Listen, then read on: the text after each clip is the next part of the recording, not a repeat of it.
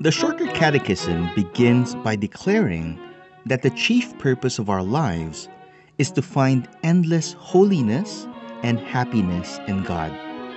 Hello, this is Pastor James. Join me as I go through the Westminster Shorter Catechism week by week, unpacking what it means for us to be holy and happy.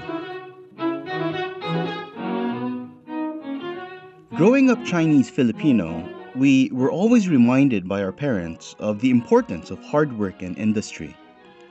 They would often repeat the Chinese saying, "Wealth does not last beyond 3 generations."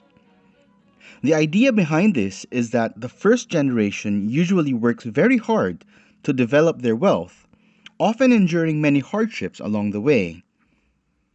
However, the second generation, not having endured the same difficulties their parents did to earn the life of comfort and riches that they enjoyed, usually squander much of their inheritance in unwise spending.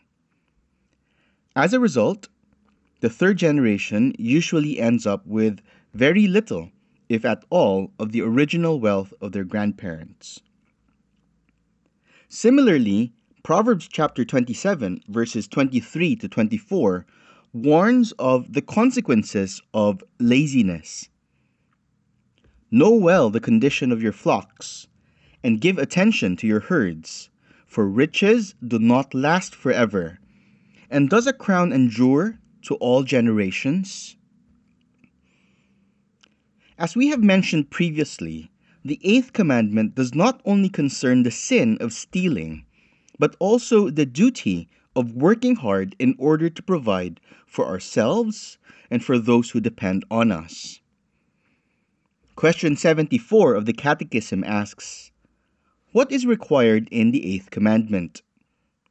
Answer: the 8th commandment requires the lawful obtaining and furthering the wealth and outward estate of ourselves and others. The creation story reminds us in Genesis chapter 2 verse 15 that after forming Adam after his own image, the Lord took the man and put him in the Garden of Eden to work it and keep it. It was God's original intention for the man to work the garden as a means of bringing forth good produce that would benefit him and his family while also glorifying God. The opposite of doing good work, laziness or inactivity, would have been sin for Adam. This creation ordinance of doing work remains the same for us today. In 2 Thessalonians chapter 3 verses 6 to 12, Paul warns his readers against idleness, going so far as to declare that those who do not work do not deserve to eat.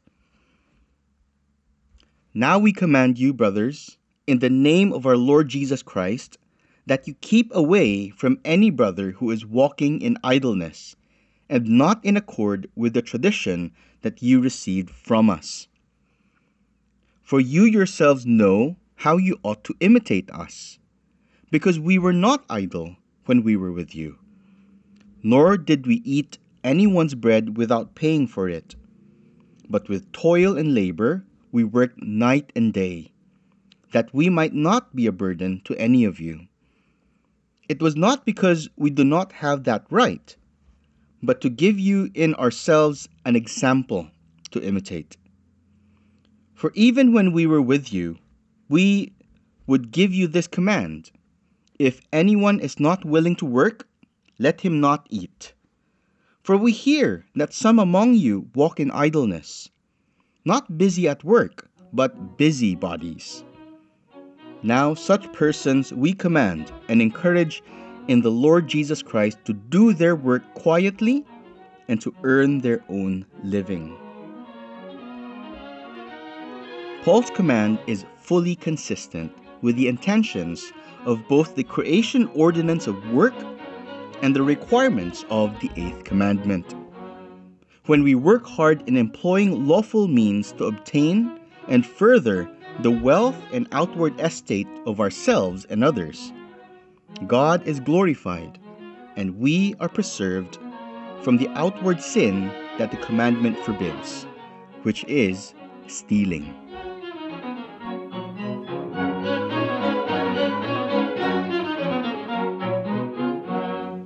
This program was brought to you by Pilgrim Community Church, a confessional Presbyterian church that meets in Cubao, Quezon City.